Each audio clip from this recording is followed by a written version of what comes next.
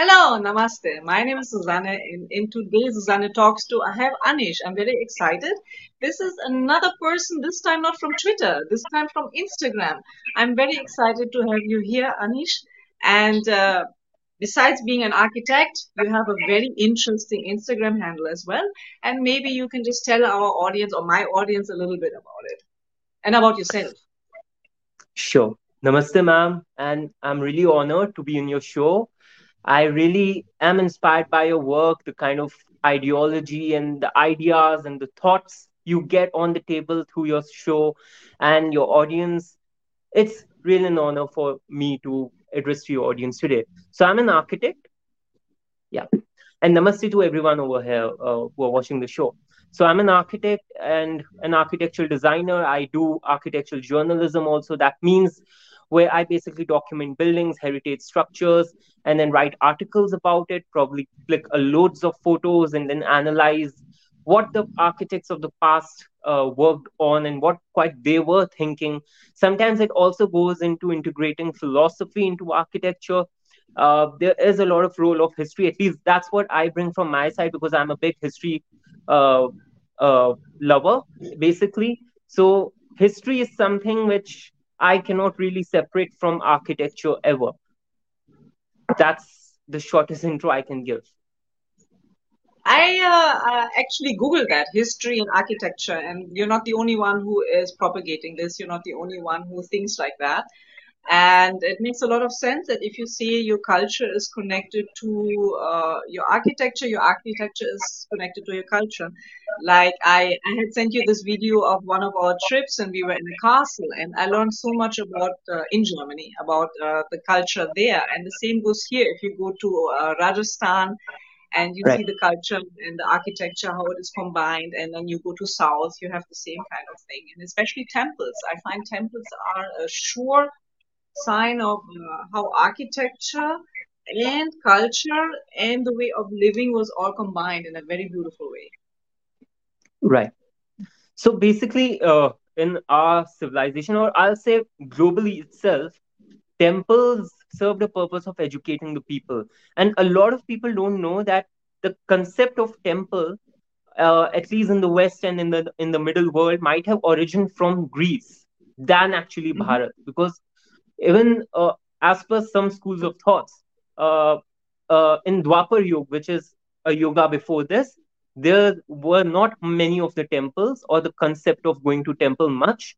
This is still disputed. I won't really lay claims anywhere over here. But in the Vedic age, what we know is that we had the fire worshipping and the yagnas. So the concept of temple could as well be Greek also, along with it being very much a Bharatiya thing. I feel like many a times, even at the times when things got discovered and there was no communication between countries, coincidental, the same things were discovered at the same kind of time, or the same kind of writing was happening in Right. many cultures.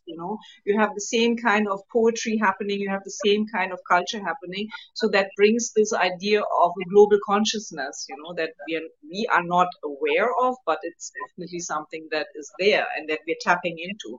Because otherwise, I wouldn't understand how these things are happening. Now we go online, we can see everything, but even that is not so uh, old. We have been only doing this since the what 90, not even mid 90s, end 90s.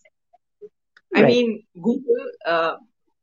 The habit of using Google every day has just come now. So Right.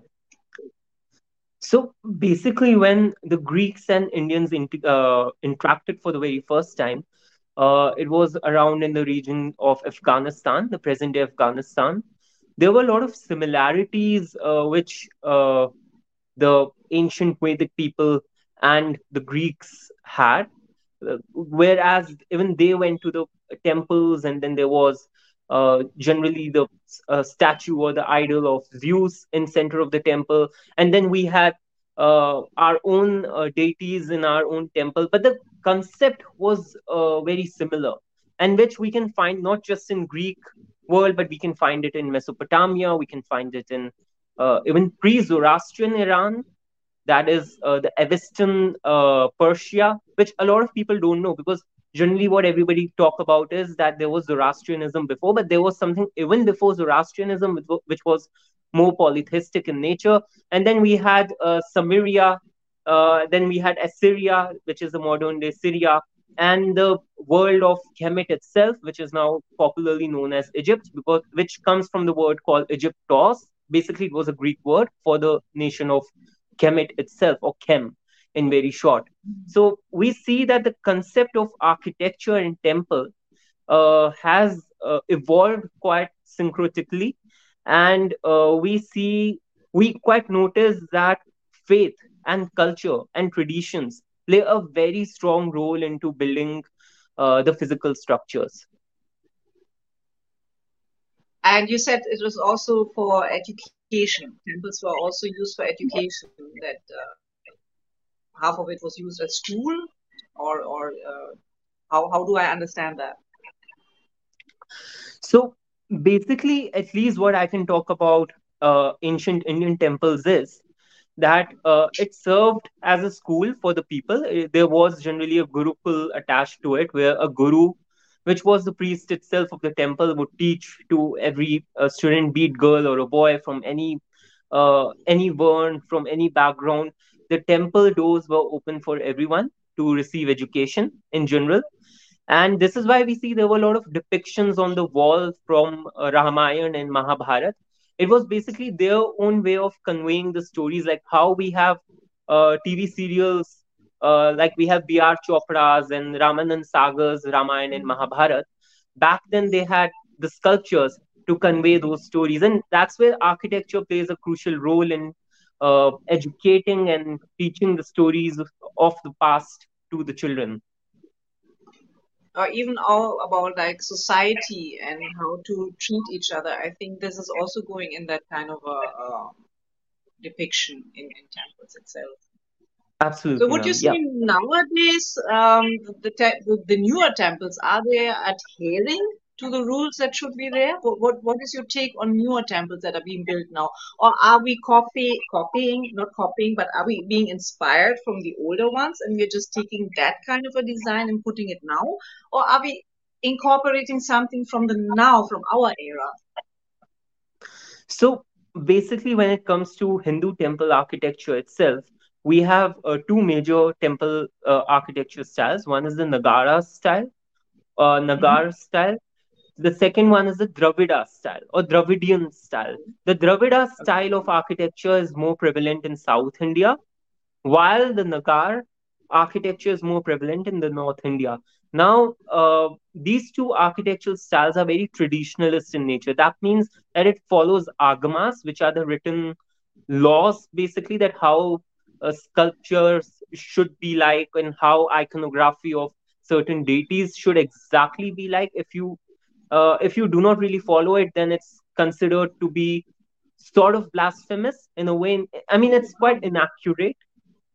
Hmm. And while for the architecture, we generally follow Vastu Shastra. So any temple which doesn't follow Vastu Shastra and isn't based on the priest's understanding of geomagnetic waves and electromagnetic waves which Earth has, and Earth has certain nodal points. Now, I'm not an expert in this exactly because it is a very ancient knowledge, but generally we used to see architecture not just from the lens of space and physical form, but there was also a lot of energy involved into this.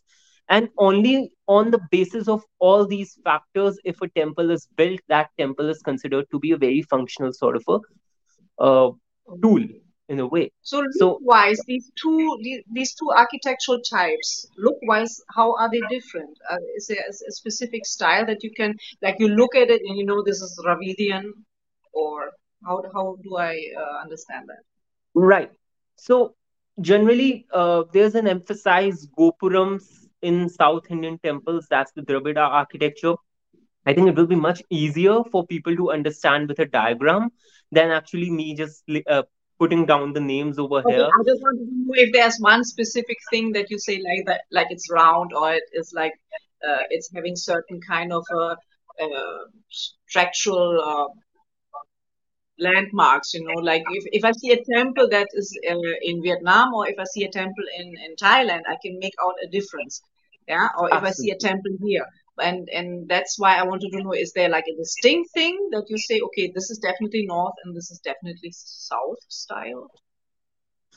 Uh, yeah, so I think I'll better quote examples over here. Like, for example, if one notices Brihadeshwar temple, and Mm-hmm. then Where's that? that person, Brihadeshwar temple in Tanjavur in Tamil Nadu, which was Okay. built by the Cholan kings, and Okay. then one compares it with, let's say, the temple in Mount Abu, which is the Mm-hmm. Ranakpur one near Mount Abu in Rajasthan, Mm-hmm. or the temple. Mm-hmm. Let's talk about Akshardham Mandir in New Delhi itself, because it's Mm-hmm. the example of a modern architecture, which is very much based on the Nagar style. So what we see a major difference is that the North Indian temples tend to be a bit more lofty, if I have to Aha. put it down in very simple words. While the Okay. South Indian temples might not exactly be lofty, again, then there are a lot of variations within South Indian temples. So I cannot really generalize. Like in Karnataka, we have Hoysaleshwar style of architecture, which was built by the Hoysala Empire somewhere back Okay. in 13th and 12th century, 14th century, 12th to 14th century. Mm-hmm. And they do not really have those lofty structures, at least over here. But again, then there's a lot of debate whether it was there or it was demolished by the invaders. And we have very less examples from North India currently because of the 1000 years old history. But with limited examples, we can find out from the very structure itself that the temples in North India tend to be slightly a bit more basic in terms of plan, while Mm-hmm. being more lofty in nature, while the Dravidian temples are more intricately carved out, and it can expand the beyond the Garbhagriha region. I mean, it can have very large campus, which is Oh, generally okay. surrounded by four walls, which Okay. generally I don't tend to see this in North Indian temples. Hmm.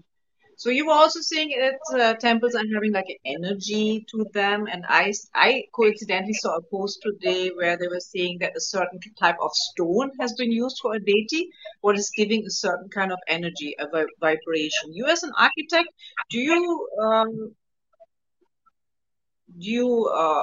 say yes to this, or do you have like a different opinion on this? That a stone is not only a stone can have a message, or a stone can have a vibration to it.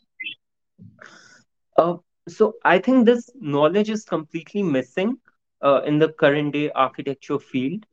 The modern architects really do not get into as much dynamics as probably the ancient architects who were designing temples got into. There is a lack of understanding about the very nature of materials in the modern architectural world. That means to say, currently in the 21st century, architects really design things on the basis of which material is more affordable than actually thinking which material is more suitable based on energy and then the culture and so on and so forth. Hmm. What do you think about the new parliament building? Can I ask you that? Definitely. I mean, I see this as a resurgence of the Indic architecture on a positive note. Mm-hmm. While there was a lot of debate, many people thought that maybe it's not wise for us to go for a new building itself. I feel that architecture plays a crucial role into reviving the society and the civilization, given the fact, and there's no offense in this, but to say that the structure which was designed by Edwin Lutyens, who was the British architect who designed the Mm-hmm. Parliament building and the Rashtrapati Bhavan, absolutely beautiful in Indo-Saracenic architecture, nevertheless doesn't really keep the Indic elements on its facade and elevation, which Mm-hmm. Bimal Patel, who's the architect of the new parliament, has very successfully done. I think it is resonating with the people of the country because we had when Germany was not united, we were our capital was in Bonn, and then it shifted to Berlin, and then they made the new parliament building there, what is based on old structure mixed with a new structure. And I felt like that was also a resurrection of a little nationality feeling because before it was Right. like two countries, and yes, there was definitely nationalism there as well, like being a little proud of who you are, where you come from, your background, and that you can say, yes, I'm German, yay. And but it was definitely a great moment when the wall fell. What was one structure that needed to go, an architectural structure that was there to divide and to conquer people and to hurt them. So when that fell, the emotional outpour that came was very, very strong. And then building up slowly all the bits and pieces, like the Potsdamer Platz that was completely destroyed. Now there is a beautiful art is there, and a shopping Right. mall is there. Yeah. Yeah. They Yeah. have revived everything, and they try to keep a certain style in mind and not make it too modern. I think there Right. was maybe you agree there was a time in the 70s when everything was becoming very modern and very Right. like box style, and I Right. think it's a Right. nice trend to go back to a different kind of a feeling. Right. Yeah. Was it here as well in India that you had a certain era when you felt like, okay, this is getting really ugly? Uh, I think people in India really didn't think this way, even when this process of uglification was going on. I think it's also because Indians tend to be slightly mentally colonized by nature. Uh, Mm, it's maybe due to the history. So we have a tendency to get Western validation many a times that whatever architecture style is getting quite popular in the West, if it's being blindly imposed over here or it's being blindly followed or copied over here, people tend to appreciate it without really thinking whether it's really working for us or not. Like, for example, if we go into the cities such as Bangalore, where I'm currently in, or Gurugram, Delhi, or be it the new regions of Hyderabad, we see a lot of high rise glass buildings, which, mm, according to me, absolutely doesn't make sense in Indian climate because one is the glass buildings tend to trap a lot of heat, and in this 40-degree, 45-degree temperature, then we turn on AC. It really doesn't make much sense over here. It makes sense in Europe, it makes sense in America because of the climate over here. The climatic conditions generally play a big role in deciding what materials are going to get used and what shape is going to come up. So somewhere India needs to get come forward and take its own unique approach, which we have not still. Though with the construction of the new Parliament building, I see there is a lot of hope for India over here because we are now walking on our own path where we have decided that it's time where we set our own design standards. And mm. I believe this is what every civilization, every society, every nation should be doing. Nobody should be following anyone blindly, at least in the field of architecture and design at all.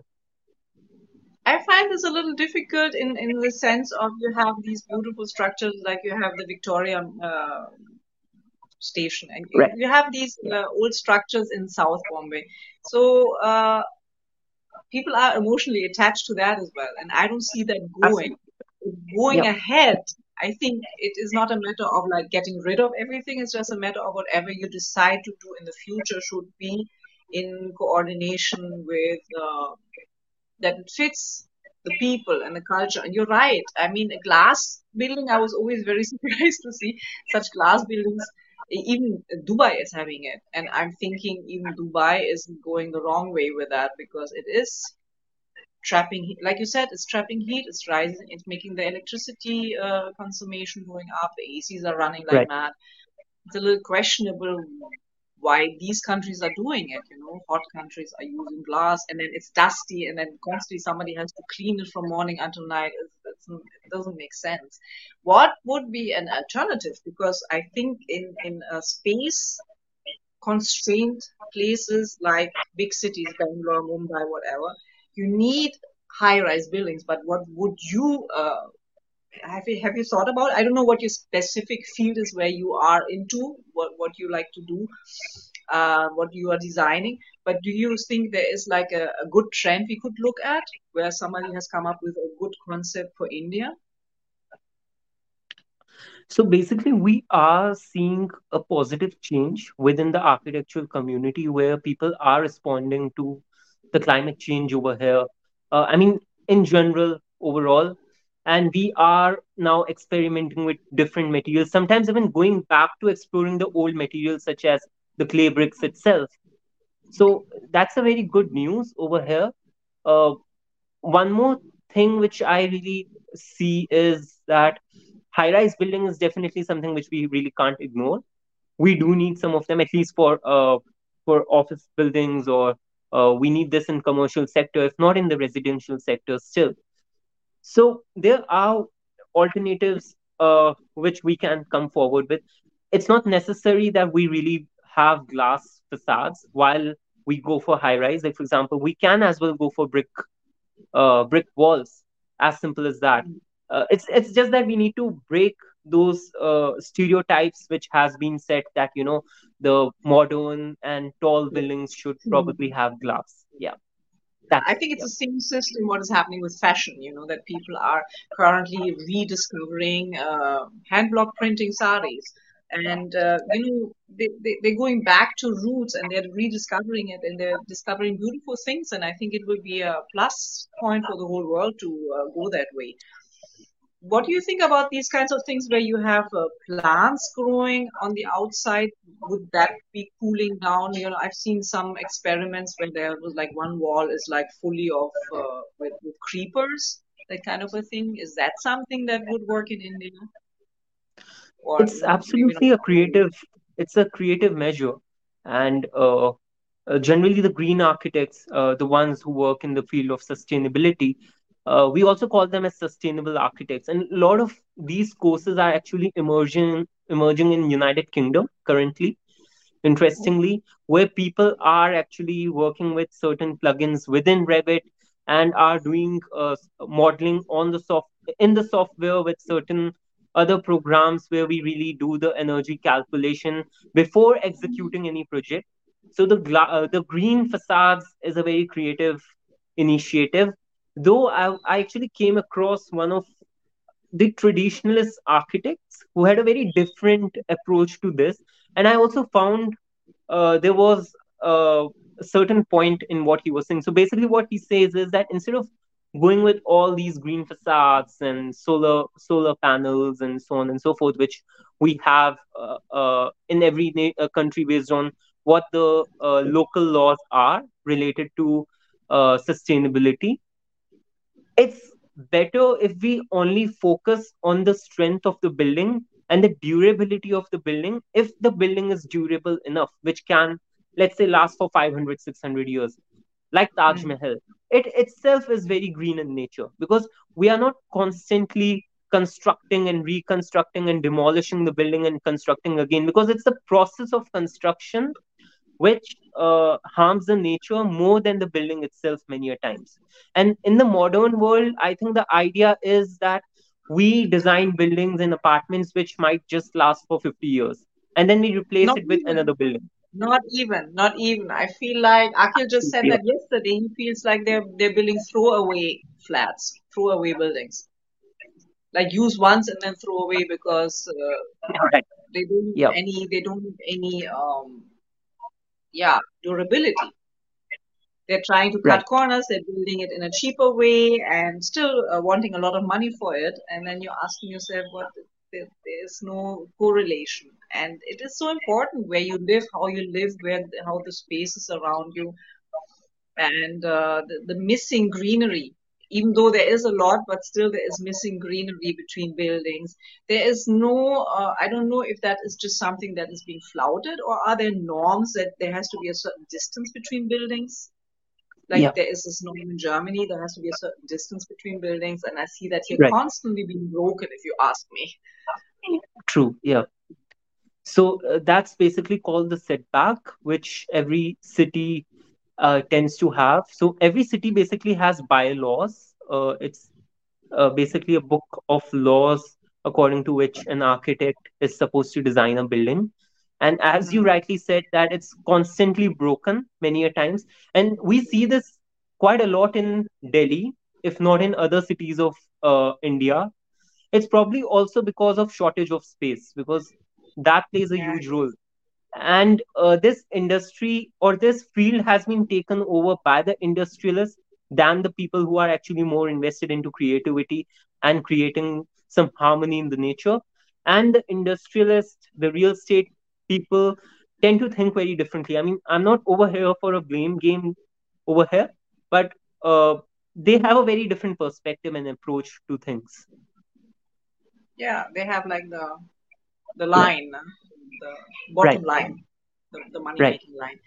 I Yeah. have had long back, and again, I had talked to my husband about this great system about having an Aangan and a certain cooling system, because you have this kind of like you have an entry and you have like the okay, you must be Right. knowing more about it than I do. Do you Yeah. see a So resurrection of that? Do you think we can go back to that? I mean, not in cities, but right. if somebody is building a house outside, I see they're just pulling up a two-story building, and it's just looking like this box, and I don't know, is there also like is this also constrained again, or is this not knowing about the possibilities how you can build a building? So the concept of Angan is very evolved concept in reality than actually what people in general think in mainstream, that it's a very backward sort of a thing, and people were quite primitive in nature and then really didn't know how to make compact buildings. That's not the real case, at least in India. What the vernacular designers had an understanding 600, 700 years ago, which people lack today, is that uh, we have heat waves problem, especially in the northern India. So it's the angans, it's the courtyards, central courtyards, which actually counter this problem very effectively. Generally, the wind and light and the air which tends to come from outside of the building affects the very thermodynamics of your building itself, indirectly and even directly. While Angan plays a role, as you were rightly saying, it really cools down the wind, and then you get passive cooling. So basically, this technique is called passive cooling in Uh-huh. technical terms in our field.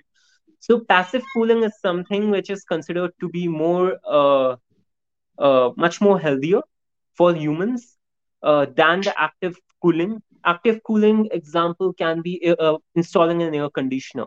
So air Mhm. conditioner doesn't give us fresh air, while passive cooling is much better option, like going with an angan. It's obviously not possible in the city regions where now we are going with apartments, obviously. But then we generally see that in the outskirts of the cities, we have villas. And people tend to waste a lot of space right in the front for, creating some small lawn or something, and sometimes even for a backyard. Now, while a backyard and a front lawn might make sense, let's say in Michigan or Pennsylvania states of United States of America, because those are inherently cooler places. So it's better for them to have compact buildings. Over Yeah, here, what makes more sense for us is to cut down the backyard, to and remove the stretch it. front lawn, Uh, yeah, and just spread, just open up the building. I mean, just mm. insert a central courtyard. That works much better for us. I've seen a project, I think it was in Rajasthan, a school for boys and Yeah, girls, and they have this new yeah, system with a. Did I see that on your Instagram? So, yes, um, this yeah. wonderful. How many degrees it was Ratnagiri going to the school. temperature inside? Yeah, Huh? it's the Ratnagiri Girls' School. Ah, Yeah, that was beautiful as well. I find these buildings, these older buildings or these new buildings coming up in a different design. I find them very appealing. I find them very pleasant right. on the eye and very beautiful. Yeah, because they are just melting into the landscape, so to say. Correct. I mean, we have spoken about so many different topics, but what is your specialty? I mean, you are very knowledgeable about different things, but what is the one thing that you are working on? What is your pet peeve, your profession, like your one thing that you concentrate on? So right now, as an architectural designer, I had been working on a school project, which was a school for differently able students, right in the Mm-hmm. outskirts of Bangalore. Okay. This project, in fact, got extended for almost 8 months. It just recently got over. And because generally the commercial buildings or the educational campuses are very long projects where Mm-hmm. a lot of ideation goes into, and then even when you end up doing the planning and conceptualizing the design of the building, you have a lot of other roles to play, like for example checking the site and going to see how your plans are being executed on the ground. So basically this school which I worked on had very different features which goes away from the mainstream norms. Like, for example, we had introduced a lot of slopes, and we made sure that the handicapped students don't really feel out of the box, out of the place. And then we had to ensure that the people who have a problem in walking don't have any functionality issues. Like, for example, in any average building, we see people have problems. uh, I mean, people have day to day problems because of simple lack of compassion, which goes into uh, planning a building itself. So that's what we try to take care of recently. So this is one of the project which I was working on. Secondly, now I have been into a research which has merely started in the field of urban and regional planning, which is inclining towards smart cities currently. And I am planning on to move a little away from what the mainstream architects do, that is to basically design a building. And then, and instead of that, I want to get into the policy making of how cities should shape up like, given the fact that in India there's a lot of work happening in the field of smart cities. And recently I was invited into a program called FSAI PACC in Cochin, where there were architects and civil engineers and engineers and different industrialists from different parts of the field. And we all met over there, and then we really discussed about the need for uh, coming up with our own original approach towards designing a city itself. Like for example, in India, if you might have noticed, either we have the cities which were designed in medieval period by the kings, and then it just got extended in a very chaotic way by the government of India, which wasn't really planned. Uh, or there were certain cities which were designed by the British, and again then it got expanded in a very chaotic way by under the state rule. Mm-hmm. And there's a lot of political debate within this, where people bring theories. Maybe it's the fault with the democracy itself, where you really cannot have order in designing a city at all. But that's not really true. I mean, we see a lot of developmental work has gone into a lot of democratic nations, and we have also seen then there has been uh, a tremendous and phenomenal work in nations such as UAE and Saudi Arabia, which tend to not be democratic at all. So I feel it's the society which finally needs to choose how they want their cities to shape up like. And somewhere now we need to pick up those tools and start working on it. It will be an experimenting phase, but we have worked in certain projects. Like for example, there's Navi Mumbai, which has come up quite beautifully now. Very And different, very different, yeah. absolutely. And Navi well, Mumbai is we are just looking very counting. different, and as long as they can keep that, I even feel Thane is more organized than other parts of the Mumbai region. I don't know. Every time I drive to Thane, into Thane, I feel it is more organized. Absolutely, But ma'am. Yep. it is definitely such a big field, and I'm very hopeful that in the future, because this is a very young country, the average age is what at the moment 24, 25. Right. So I Yeah. feel like that the new generation, the more they are exploring, the more they're learning, the more they're looking around, and they're orientating themselves inside India, not only outside. Not having only that Western education system, but having that Indian education system, what they're trying to implement more and more, that they are able to change that. That you said that that people are proactive, because right now most of the people are just like, I have my job and I have my money, and I just want to buy a flat and I don't care what the flat looks like. Kind of a, Right. it's like I just want to have a nest. I just want to live Right. somewhere. Yeah, and Right. I need to Yeah. be, it has to be affordable. So there's a big aspiration in India to own property in comparison to West. Yeah, and my parents have not owned property. They are the ones who had rent all their lives, and because there was rent control and it was not going through the roof, and it was also, they had to live in certain areas, shift.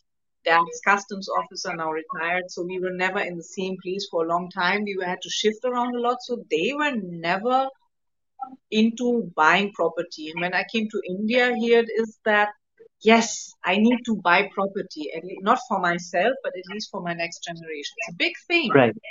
Yeah. Right. Very different to West. Right.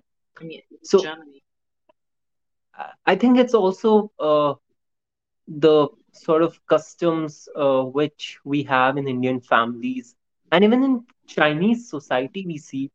Like, for example, a very interesting case study which I was reading about China was the young boys tend to get gifted a flat, an apartment by their parents, so they get married to a girl. So no girl marries a man in China until and unless that person has his own apartment. It shouldn't be an apartment of his parents, but it should be his own apartment. So again, those were the family systems in China. Probably a bit of the history had to play a role in it, because generally the countries which has gone through colonialism, or maybe at times certain economical and financial conditions where we weren't very strong at a certain point, so families tend to get a bit more defensive and they want to ensure that their children's future is at least safe, which Yeah, might not have been much of a problem, at least in the West, which has been in China and India. In fact, China played a very dangerous game. They ended up coming up with such rapid construction in the oh field of yeah. real estate that it finally got crashed. And we all know, we are seeing the results of this. Yeah, I've read something about it. Maybe my audience doesn't know about it. Can you elaborate a little bit more what happened there? I think 2 years ago everything started crashing. No? It was an after effect of COVID, no, as well. Right. So basically, in very simple words, a lot of apartments were built, condominiums. Basically, that's the technical word we use for these high-rise societies, and it was obviously owned by these big real estate companies, like how we have DLF and Monthly in India. They have their own set of companies, and basically it results with uh, the pack. I mean the chain supply, the supplies chain, which provides you cement. That industry Hmm. got affected due to the COVID, and then it had that domino effect, the chain reaction to it. Finally, the construction got halted, and CCP, the government in China, came up with a very different policy, which was where they were trying to tax more. They were trying to tax these real estate companies more, basically, and this again uh, got the entire dynamics changed. So one of their leading real estate company got refused a loan, and since then a lot of their projects came to a halt. And because of that one company, because basically when a company becomes too big, it is too big to even fail after a certain point, because when it goes down, it takes the entire nation down. Like, for example, let's say if Pepsi and Coca-Cola has to go down tomorrow, it's going to Yeah. affect the American economy hugely. I think something similar happened a little bit with Lufthansa, the airline, the German airline, because the government keeps on pushing money in and pumping them with money at some point. Because if Lufthansa falters or fails, then it is having this domino effect on I don't know how many other industries. Mhm. Yeah, so China had this big problem, and a lot of people Right. lost money, lost flats, lost their, whatever they were dreaming of. Absolutely, ma'am. But more than that, it's the company which has gone down the drain, and it has taken the entire GDP of the nation down with it. Oh, wow. That's a big thing. That's a big thing. Yeah. And they haven't recovered from that yet. Uh, it might take almost 10 years minimum to recover. And That's a lot. I mean, I think it's the policies somewhere. I'm not going to get into the policy aspect because I'm not an expert in this yet, even though Mm, I'm getting into this field slowly. But it's the policies which disregard what possibilities and what effects and results can be due to this eventually. mm, mm. Completely different question. What made you become an architect? Was this like a childhood dream? You were just wanting it from a very young age, or is there somebody in your family who is in the field? No, so I basically come from a very strict family which considers that if you're an engineer, then you're everything. If you're not, then well, you've got to think something else. I mean, Yeah, there's one no of scope at these all. doctor, engineer, and what is the third one? Be a doctor, be an engineer, or at least be a standard chartered accountant. Absolutely. Or get into a government job. Oh yeah, ये Yeah, तो है, ये तो normal है. right. So, architecture was my childhood dream, obviously. When I was, I think, in sixth standard, I began drawing maps and I used to make the plans of the houses. So, basically, I used to see my parents looking for a new place to stay. And they used to, go to different apartments and explore all these modular flats. And given the fact that there was a lot of construction happening 10 years ago, and it's happening even today. But Wait, this got wait, me wait, which state? One second, which state? I don't think we have told the audience which state you're from. So I'm currently based in Bangalore, Yeah, though my native is from Delhi NCR. Acha. So your parents were looking in that area. So yeah, they were looking in that area, and that's when I began noticing how the plans are done generally. And I would often see my parents cribbing about how these neo architects are putting dining room before the living room, given the fact that in Indian households we have the concept of guests a lot. I mean, guests keeps coming and going. So my parents wanted to make sure that living room and dining are completely separate in order to Hmm. ensure that there's a certain privacy, while the architecture which entered in India back in 2010s was completely different back in 2005, 6, 10s. And that's when, I mean, architecture started changing in India from 2002 itself, basically. Uh, Okay. yeah. And with this came the American values into our house designing. Like, for example, in American flats, what we see is you directly enter and then there's a central hall, and that Mm, hall itself is zoned out into three spaces. One is the living room, and one is a living region, and one is a dining area, and another one might be a kitchen. And mm, the space revolves around this. It was because of the lack of space over there. But now this entered in India also because now even we were short of space eventually. yeah. So it made sense for us back in 2004 6 time.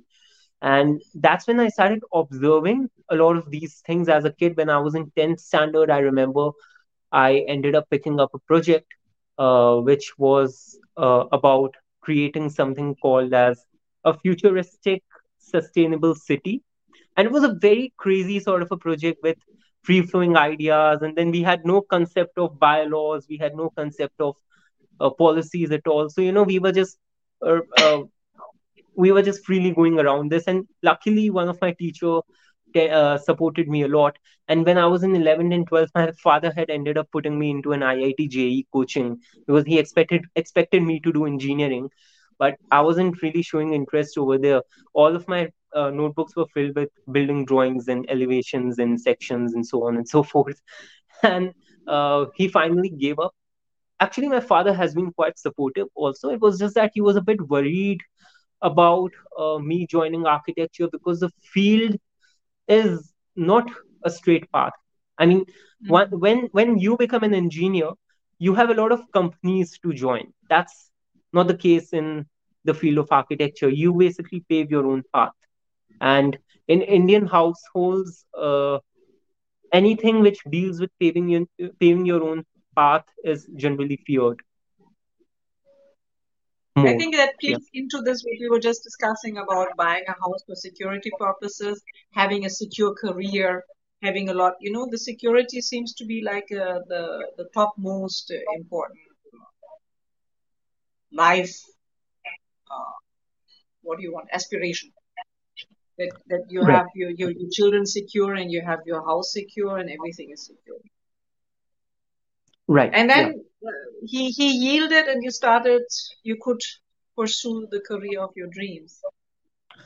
yeah, definitely. I mean, I was obviously given a choice. I mean, I was given a condition. The condition was that if you get into an architectural school which he approves of, then he'll let me go. Otherwise, you've got to go for engineering. Luckily, I ended up getting the school which he was comfortable with, and I went ahead. Okay, great. That was one question I had. I forgot the other one. Oh, I'm so sorry. I think the rain made me a little bit less alert than I would like to be. Right. Yep.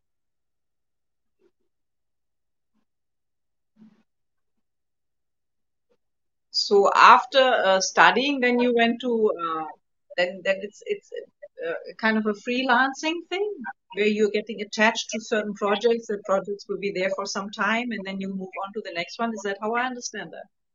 So I worked. So I basically did my training from Noida. It was Hmm. in Vastunidhi Architects firm, where I worked on a couple of the projects such as IIT Bhubaneswar and IIT Palakkad in Kerala. Given the fact that IIT is a very it's a esteemed engineering college. So one of the first projects I worked was on an engineering college itself. Interestingly, and then it was followed by AIMS Jodhpur, and then there is Shilp Gram, which is basically inspired by Delhi Heart. Sorry, it's called Shilp Heart, which is inspired by Delhi Heart in Delhi, which is a very famous sort of a market for ethnic wear and traditional jute based Oh, craft arts okay. and crafts. Yeah. Okay. So Haven't heard of yeah, it, but I'm not surprised because India is so big. I keep on learning new stuff every day. right. So then I had a short. So I was working in another firm in Bangalore for some time, and then I began doing my own freelancing.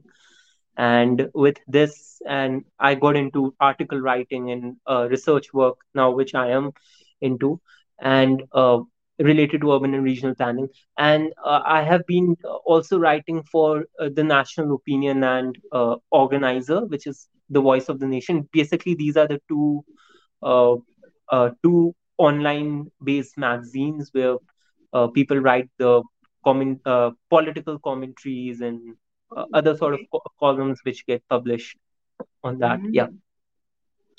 Um, what do you think about this whole I keep on hearing like bad stories about the outside of Delhi, that Gurugram and the whole New Delhi area, that the way they were building there was so haphazardous, and they did it so fast that every year when it rains, it gets all flooded, or people don't have water, or if there's always some hangama or the other happening. Do you ever think this can be solved in itself? Is there any architectural solution for this? Or it has been so screwed up you can't unravel it anymore?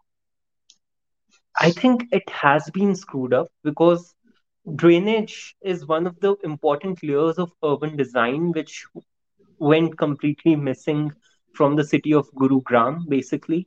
Uh, and once when you do not really have a concrete plan about how the drainage and sanitation of the city is going to shape up life, it becomes very hard for the future developers to really work on, because now coming up with this entire drainage layer in the context of urban design might end up breaking a lot of road, kilometers of long roads will be broken for digging out and so on and so forth. So it is a big hectic work, though this is not something which is completely impossible, because the problem of drainage and sanitation was also quite big in Bangalore at least five, Mm. 6 years ago. But then the government went ahead with this.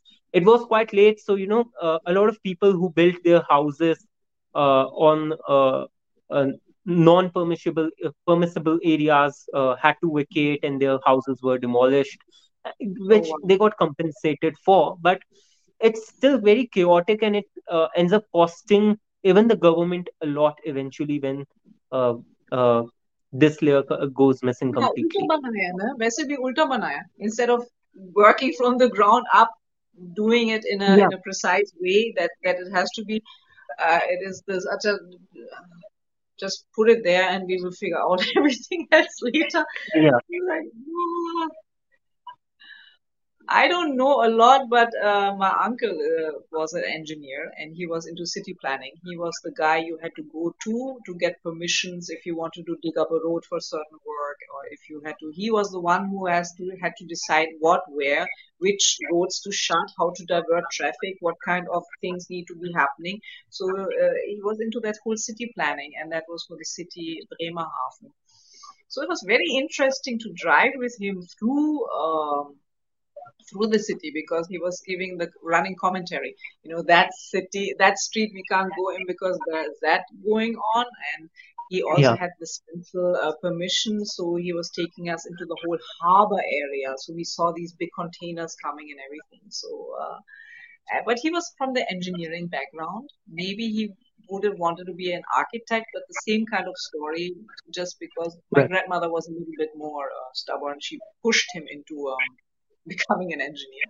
But he was right. very good in drawing, so that's why I said if he would still be alive, I could ask him, would you have wanted to be an architect? He's not there anymore, unfortunately. Okay. Coming to your Instagram, that's how I discovered you. Your Instagram is some architecture and some very different stuff. Where when I'm reading it, I'm getting a little dizzy because it is not.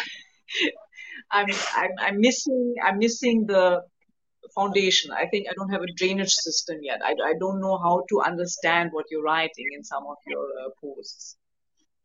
But what made So, you make an Instagram on top of it? I think you're very busy already. You have your freelancing and your writing and you're doing this and that. And then on the side of it, you have this Instagram handle with the name of the enigmatic. yeah, Uh, the perspective enigma. the perspective enigma. So, So uh, what?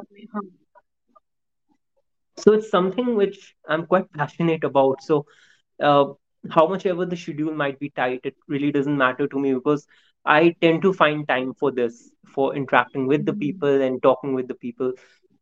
It energizes me. It sort of charges me, because I think I'm quite curious by nature, given the fact that I am quite passionate about architecture, but I also am quite curious about what the cosmos is, what the universe is, and how the history of the civilization has been.